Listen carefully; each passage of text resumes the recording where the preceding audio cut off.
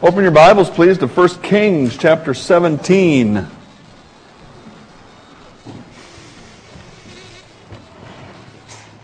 1 Kings 17.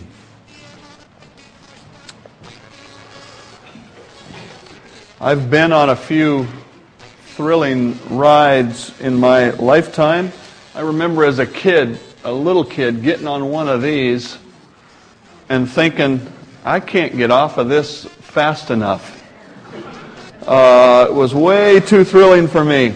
I remember going to the Seattle Center when I was in 6th grade, and I was a school patrol. And they used to give the school patrol a free day at the Seattle amusement park there, which I think is gone or in the process of being dismantled. And what a thrill to ride all those rides. And I was riding one of them, going around in circles. And I looked down, and somebody had lost their lunch right there as we went around. And I commented to the fellow next to me, and he said, yeah, it was me, you know. Whoa, wow, that's a thrill. I remember the first time I was pulled over by a cop. That was a thrill. Hadn't been driving that long, and I didn't know you couldn't turn a U-turn right in the middle of the street with a double yellow line. I remember riding on a fire truck. Actually, my first ride in an emergency vehicle was a 4-wheel drive Suburban, and it was a thrill for multiple reasons that I will not tell you about. I rode in a helicopter once with the door open right beside me and a quick-release seatbelt. They call them combat seatbelts. You just go floop like that, and the thing pops open, and you're out to do warfare. I was just trying to make sure I didn't fall out at 1,000 feet, and I kept hugging onto that thing. You've had some thrill rides in your life. Maybe you've been to the carnival. Teaching your kids to drive. That's a thrill. Learning to drive. The first time you get in the car and drive by yourself. Great rides. We've all had some thrilling rides. We've gone to Disneyland. We've driven away from our wedding, whatever it might be that's a thrilling thing. Great rides and memorable but temporary and not available to everyone and generally without any long-term significance. But there is a thrill ride that produces long-term joy and is available to everyone and has eternal significance. And I want to tell you about that thrill ride today. Please follow as I read from 1 Kings 17. And Elijah the Tishbite of the inhabitants of Gilead said to Ahab the king, As the Lord God of Israel lives, before whom I stand, there shall not be dew nor rain these years, except at my word. Then the word of the Lord came to him, saying, Get away from here and turn eastward and hide by the brook Cherith, which flows into the Jordan. And it will be that you shall drink from the brook, and I have commanded the ravens to feed you there. So he went and did according to the word of the Lord, for he went and stayed by the brook Cherith, which flows into the Jordan. The ravens brought him bread and meat in the morning, and bread and meat in the evening, and he drank from the brook. And it happened after a while that the brook dried up because there had been no rain in the land. Now we could just talk about Elijah this morning and the thrill ride that he was on.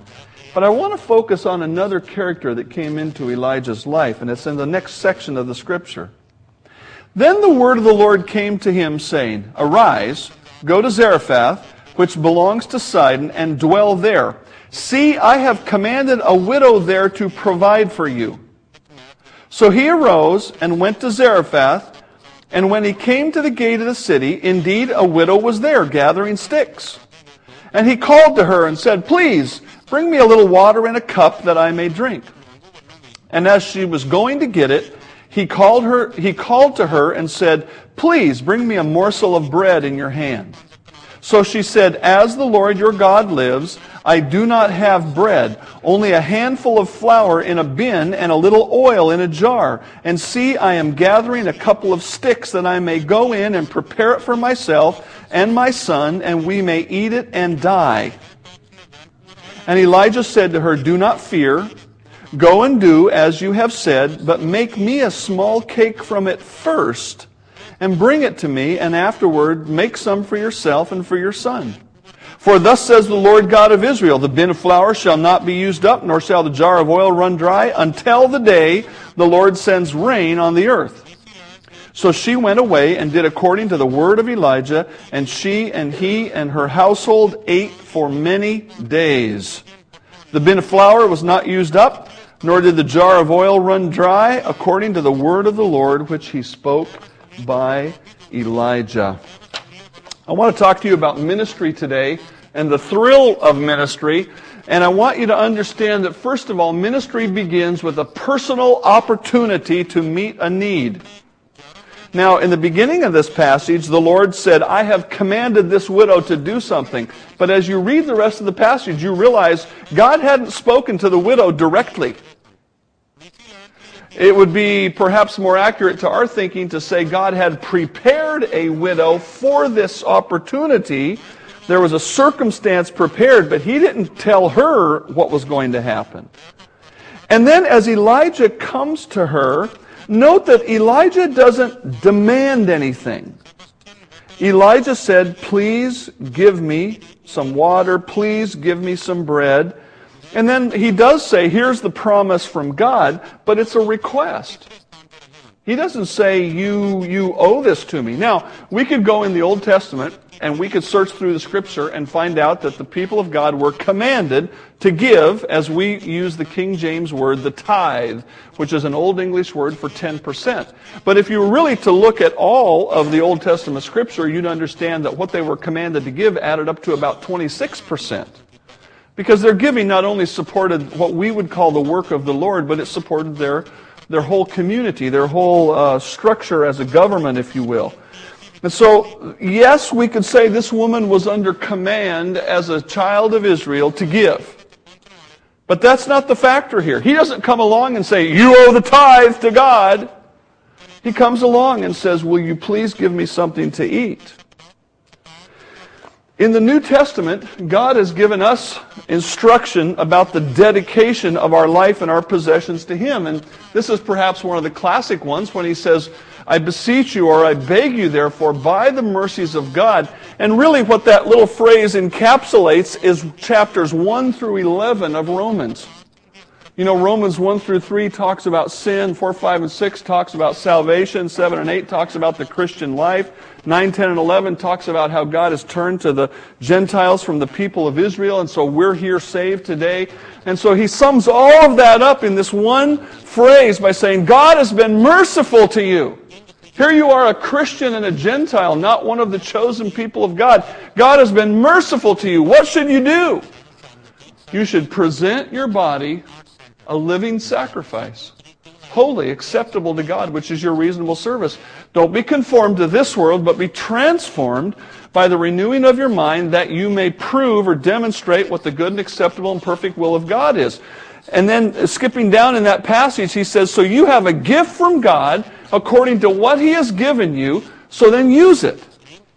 God has given us an instruction about doing ministry, and this is the broad instruction. You've been saved for all of eternity. Now use your life, your goods, everything that you have, use it for me as God has given it to you. God doesn't ask us for 10%. He asks for 100%. Yeah, He wants us to give some of our money, our time, our belongings to the church, to the work in Grandview, to the work in China, to wherever it might be. But He asks us to use all of our life for Him. He doesn't give us an instruction like this. He doesn't say, now, Dave, give this exact amount to this exact ministry. He doesn't say, Sue, devote this exact amount of your time here and here and here. He doesn't say to all of you, I want you to give exactly 3.5 hours to the parking lot ministry tomorrow. Now what He does do is He brings us invitations to meet ministry needs. I realize that my ministry is different in the sense that my whole day is given to the Lord because you pay my salary and I can do that. And so I get invitations perhaps that you wouldn't get. This week, one of those invitations to ministry showed up as a guest at my table at McDonald's. Somebody came in and said, "I'm looking for you." Thankfully, they weren't wearing a badge and a gun. That's good. Well, actually, that might be good too. That was 2 weeks ago. This week, I walked to give my newspaper to the person that I give it to, and his soul came open. That's never happened before. Okay, that's an invitation to ministry. I walk around places, people who might know me, stop me, talk to me. That's an invitation to ministry for me. Certainly it comes on the telephone here, comes in the email, comes all kinds of ways. Your invitations may be different than mine, but you get invitations to serve God in various ways. And certainly the church is part of that. The reason that we wave that envelope every week and say, we're taking an offering for our missionaries, it's an invitation from God for you to participate in the work of the Lord around the world. Okay? I don't know how God's going to burden your heart, what you can put in, what you should put in. I don't know. That's not my job. My job is to say, hey, there's a great work going on out here. And that's an invitation to ministry. There's an invitation to ministry when Kim and Trudy get up and say, we're doing this parking lot thing. Come on and volunteer and bring your candy so Pastor will have to shave his head, and so on. But that's an invitation to ministry. Nobody is handcuffing you to something, but there's an invitation. Last week, after hearing about God's work around the world, perhaps last week and other weeks, somebody came to me and said, I'm going to have a period of time coming available in which I could go somewhere and serve the Lord, and I'm wide open to whatever the Lord wants from me. Wow. I don't remember giving that invitation last week, but the Lord did. A few weeks ago, we gave an invitation to serve the Lord by rebuilding part of the church at Grandview, and several men said, I'll help, and they've been helping and working on it. The project's going along. God is going to give you invitations to do ministry in all kinds of ways. It may be personal, it may be corporate in the church, it may be in your neighborhood, your school, wherever it is. There's going to be an invitation. He's going to send it to you. You're going to sense it. It's specific in the sense that it's for you, it's personal, and that's when the thrill ride begins. It's like God is the guy right there at the gate of the octopus saying, would you like to get on? And it's there where you have to make a choice. And that is, will I get on the ride or will I say, no, that's much too scary. And the reason ministry is scary is because ministry requires sacrifice. There's no doubt about that whatsoever. And this lady is a prime example of that. We don't know her name, so we just call her the widow of Zarephath. That's the town she lived in. Look at verse 11, please. As she was going to get a drink for Elijah, he said to her, please bring me a morsel of bread in your hand.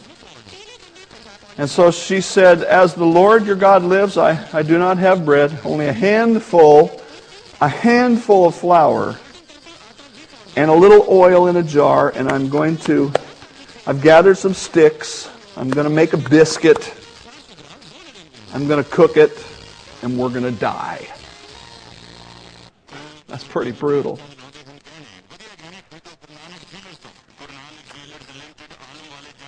She's at the door of the ride, and God's saying, want to get on? Her invitation came through the mouth of a prophet. Okay? But she did not know what the future held, except that if she would accept his invitation, there would be sacrifice. There is no ministry that we can do for God that doesn't cost us something.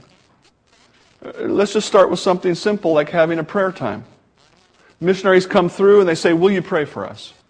If you're going to be a person who prays for missionaries, you're going to have to set aside some time, which means the time will come away from something else and be devoted for prayer.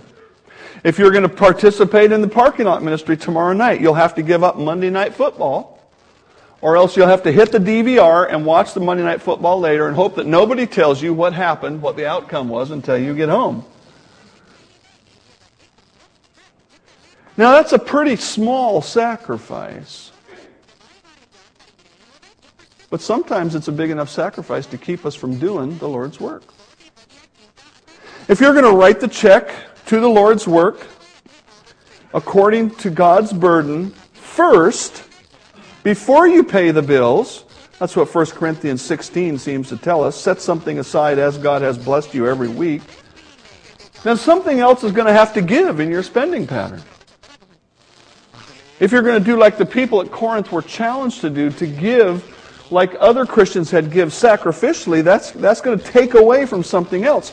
If you're going to be effective in doing ministry, you're going to have to get educated. You heard Grace right here saying, I think the gospel is so simple people can't understand it. I guess I'm going to have to study more about the Catholic religion so I can share with them better.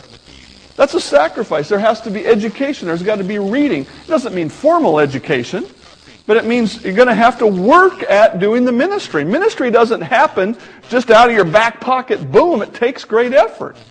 Then that's a sacrifice. The time that you spend studying and preparing could be spent on a hobby or something else. But if you're going to really be prepared for ministry, there's a sacrifice to be made. If God calls you to some place far away from here, you're going to have to sacrifice the closeness of family and friends. You may have to sacrifice something like Bonnie Jones, who was here last week when they first went to Beijing. She got smog-induced asthma. Okay? She didn't even know there was such an illness. Neither did I. She knows when she goes to Beijing, it's going to have a negative impact on her health. That's a sacrifice. There's all kinds of sacrifices asked of us to God connected with the ministry that He calls us to. But there's a great principle about that I think is encapsulated in a little episode from the life of David. Now, David came to a point where he had sinned by doing a census of the people. God specifically said, don't do that, and he did it. God caused a plague to come, and so in the process of David confessing his sin, he comes to this little moment. And David said to Ornan, who was a man who owned this particular little spot, give me this place of the threshing floor so that I can build an altar on it to the Lord. You shall grant it to me at the full price, that the plague may be withdrawn from the people. And Ornan said to David, now David's the king, right, back in the day, and he says, hey, take it! Take it to yourself, and let my lord the king do what's good in his eyes. Look, I'll give you oxen for the burnt offerings, and I'll give you their threshing implements for wood, and the wheat for the grain offering. I'll give it all. And what does David say? No. I will buy it from you for the full price, for I will not take what is yours for the Lord, nor offer burnt offerings with that which costs me nothing. Ornan was more than happy to do his part as a citizen of Israel, and David said, I can't give the Lord something that didn't cost me anything. The question that I want to challenge you with is this: why do we tend to give to the Lord only what we can easily afford?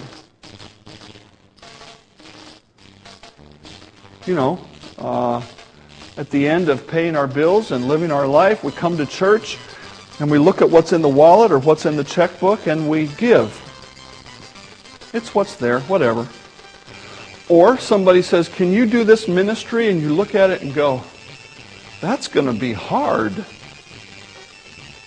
And so you say, no. If somebody comes along and says, hey, here's something that's easy, you go, yeah, that's easy, I'll do that. That's like David. David said, no, I won't give something to the Lord that cost me nothing. Now, I understand that after you serve the Lord for a long time and you really get in the habit of serving the Lord, you may come to a point where you think, well, this really isn't that expensive to me. And that's a wonderful, mature place to come to. But in my experience, in those people, what God is going to ask is something a little bigger. He's going to keep taking you on because He wants you to become a wonderful, mature, large Christian. We had 92 kids in Awana last Wednesday. Yeah. If you add the number of workers that are here, we're getting up close to Sunday morning attendance numbers. Okay? Now, if somebody were to stand up here today and say, we need help in Awana, would you, oh, buddy, children's ministry, not for me. You know, there may be a sacrifice there. Or would you say, okay, that's God's invitation.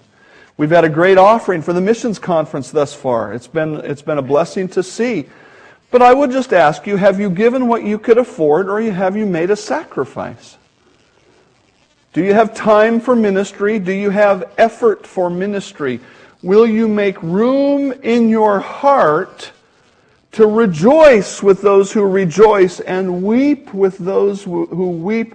Or will you say, that's too hard, I cannot do it. Yes, the Lord is called, but I cannot take that invitation. Ministry is costly. Did the widow of Zarephath have the capacity to feed Elijah? No. God literally asked her to give everything and to risk her life. Unbelievable. And yet God asks us to do the same thing. If anyone desires to come after me, let him deny himself and take up his cross daily and follow me.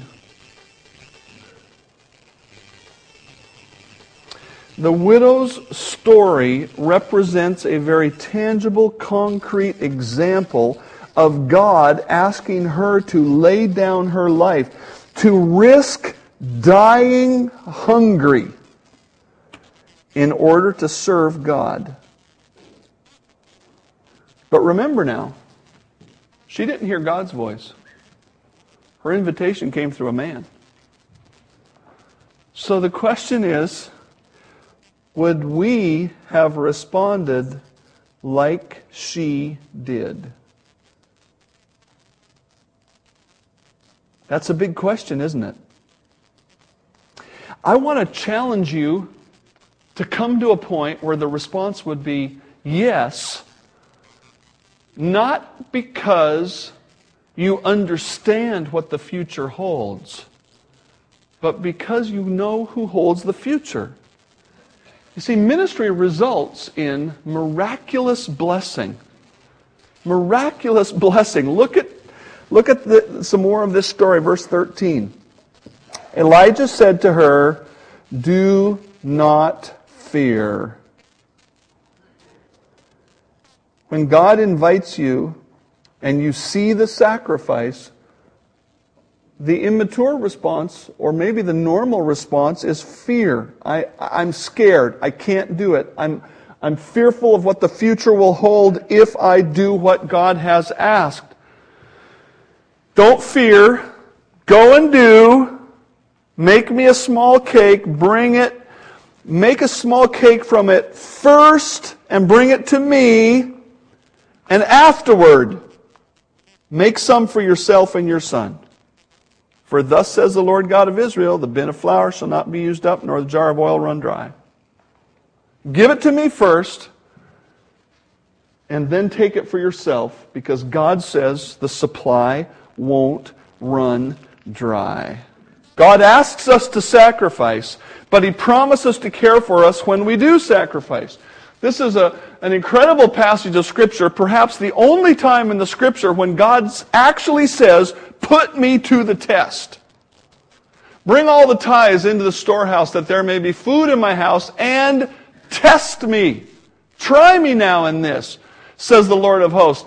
If I will not open for you the windows of heaven and pour out for you such a blessing that there will not be room enough to receive it." Now, I know this is talking about giving, and my intention today is not to focus on giving, but I believe the principle here is broader than just giving. I believe the principle goes with everything we have and using everything we have to God. Because this isn't the only place that God says a promise like this. Here's one in Proverbs. Honor the Lord with your possessions and with the first fruits of all your increase, so that your barns will be filled with plenty, and your vats will overflow with new wine. You know what God's plan of financial security is? It begins with giving. Do you want to have time enough for your family to connect with each other? Then give some of your time to the Lord's work. Do you want to have personal strength and enrichment? Then give your time to the Lord, because God says, honor the Lord and He will fill your barns with plenty. Now, I'm not preaching today like those guys on TV. You give me $1 and God will give you 10. I guarantee it. That's baloney. That is not in the Bible. But this is in the Bible. And God clearly says that we cannot outgive Him, that He is going to take care of us. Look at it this way from Matthew 6. Seek first the kingdom of God and His righteousness, and all these things will be added to you. What is all these things? Well, read Matthew 6 when you go home today. It's food and clothing and concerns about the future.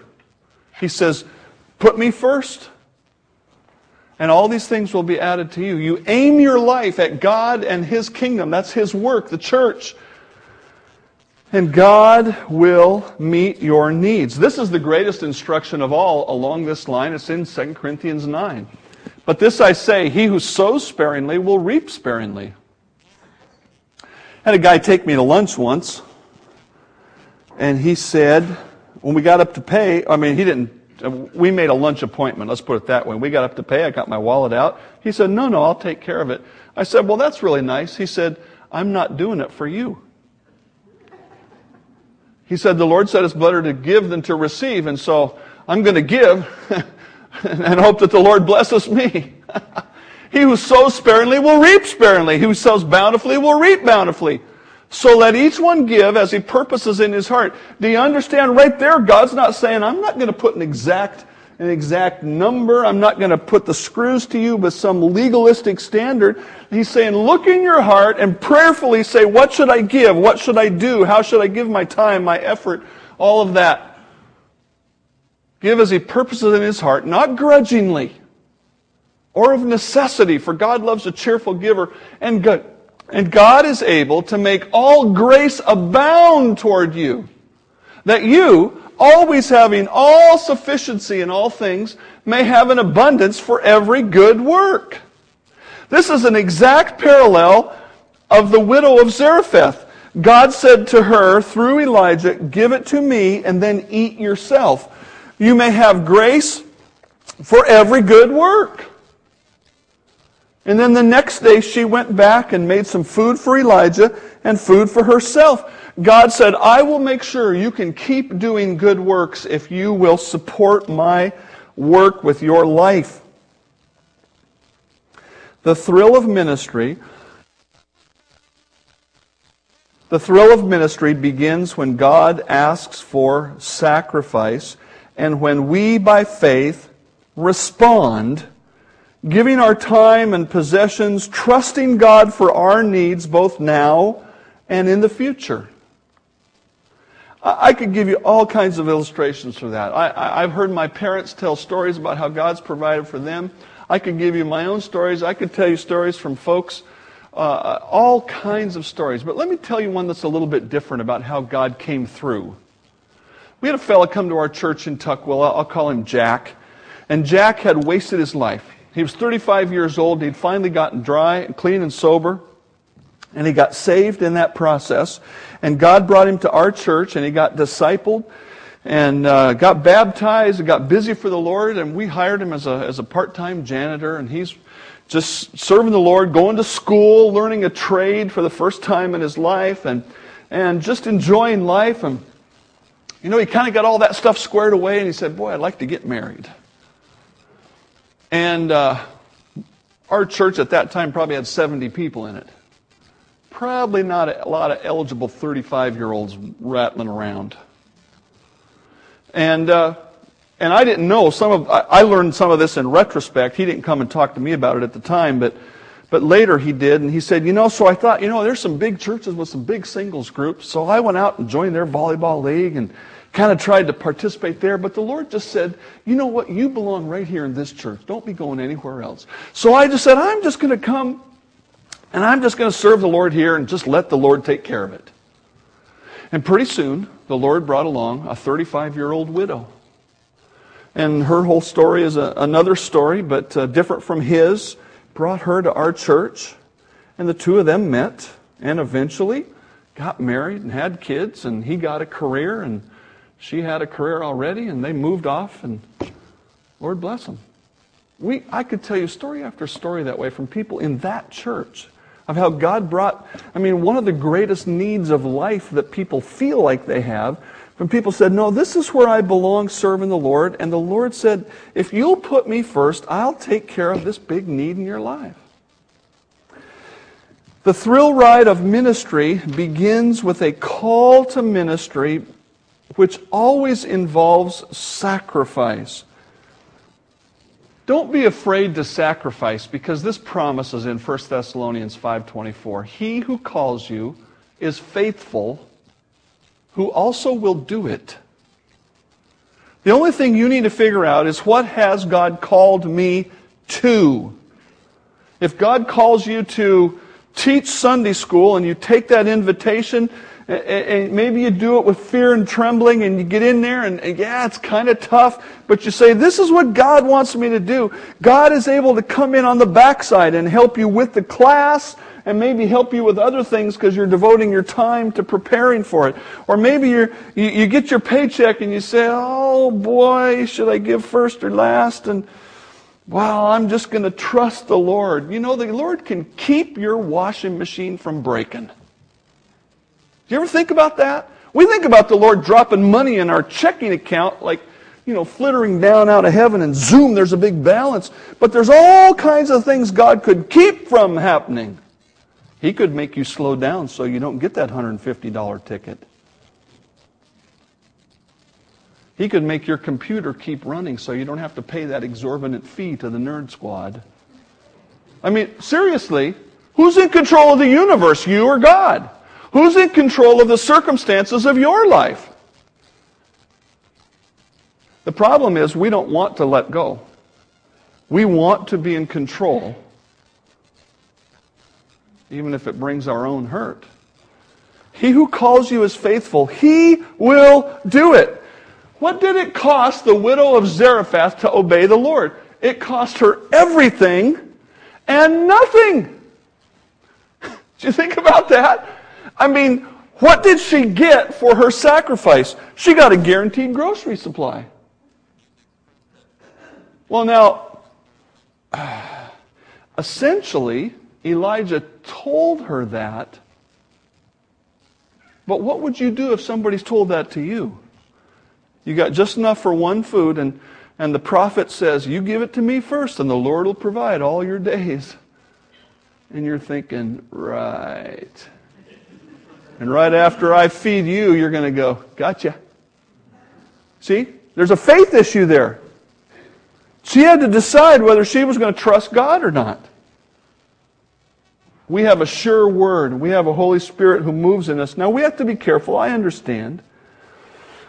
But let's ask this question. What if she had said no?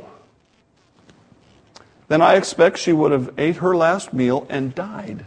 Hungry, eventually.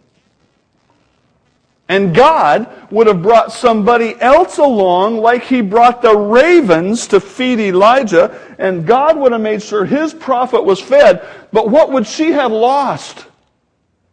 The blessing. How cool was it for her to get up in the morning, day 2? By golly, there it is. Him first or me? She had a test every day, didn't she? But I'm guessing that after day 5 or 10, or we don't even know how long he was there, it was some period of time, there was some morning when she got up and went, can't wait to see this. She might have even told her neighbors, do you know what? I use everything I have, and when I go back there, there's some more. Can you believe that? That is the thrill ride of ministry. She lived out this verse. She denied herself. She took up her cross. Do you understand? Take up your cross daily. God said to her, every day, take up your cross. Every time you get a paycheck, there's a challenge. Every time you have to come and do your ministry assignment, there's a challenge. And when you get asked to do something bigger, there's a challenge. Take up your cross daily. But the cool thing is, God comes in on the backside. I've heard some blessings even in just recent days. People who expected involvement in ministry to have a negative impact just because of the challenges of life, and God turned it around and turned it into something they could never believe. Every day she had to decide to use that last amount of flour and oil. Wow. How cool would that be to have... What would it be like to be her when she's old and gray and got the grandkids around going, hey, let me tell you a story. Let me tell you what God did. I suspect that's part of the reason I heard those stories from my dad so many times about how the Lord provided. They're cool stories. And the cool thing is we can have a new one every day, every week. God doesn't just give us one invitation to ministry and one provision. He says, hey, come on. And I'm going to enlarge your border a little bit here. Come on. And how are we going to do this? I don't know how we're going to do it, but we're going to do it. And the Lord says, I'm going to come in and help you on the backside. When our kids were in grade school, we went to Disneyland, saved up our money. And one of our children didn't like the thrill rides that much. And it's not the one that's present here. And there's 5 of us, and even back in those days, years ago, you couldn't leave your kids standing outside while you went on a ride at Disneyland. So we're thinking, oh, come on, go. It'll be okay. Come on. And we wanted to go on Space Mountain, and it's kind of an indoor roller coastery thing. And yeah, it'll be okay. And so she got on the ride, and it wasn't okay. And almost from the beginning, she was angry at me, and I think she's still angry at me. She's the one who, when she was really little, grandparents took them to the circus. Sue's folks took them to the circus, and afterward you could have an elephant ride. And her folks said, hey, you want to ride the elephant? And she said, no, it makes me nervous. Yeah, no doing, not getting on. I completely understand that ministry makes you nervous. I understand that sacrifice is scary. I do. I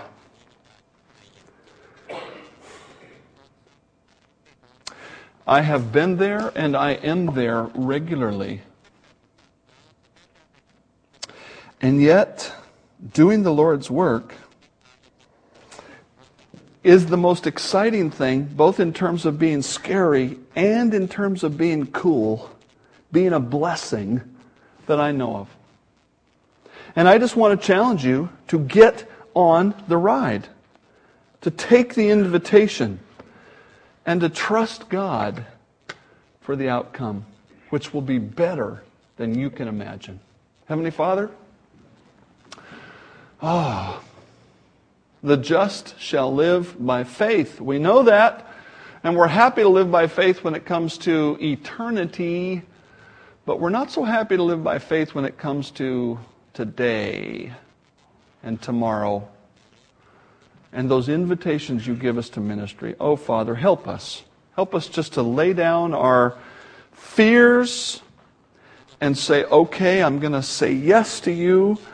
And then help us to see how you come in on the backside and bless us and meet our needs. Father, as we do that, enlarge our faith so that we might do more for you and we might know the joy that you want us to live in. Do your work here today. I pray in Christ's name, amen.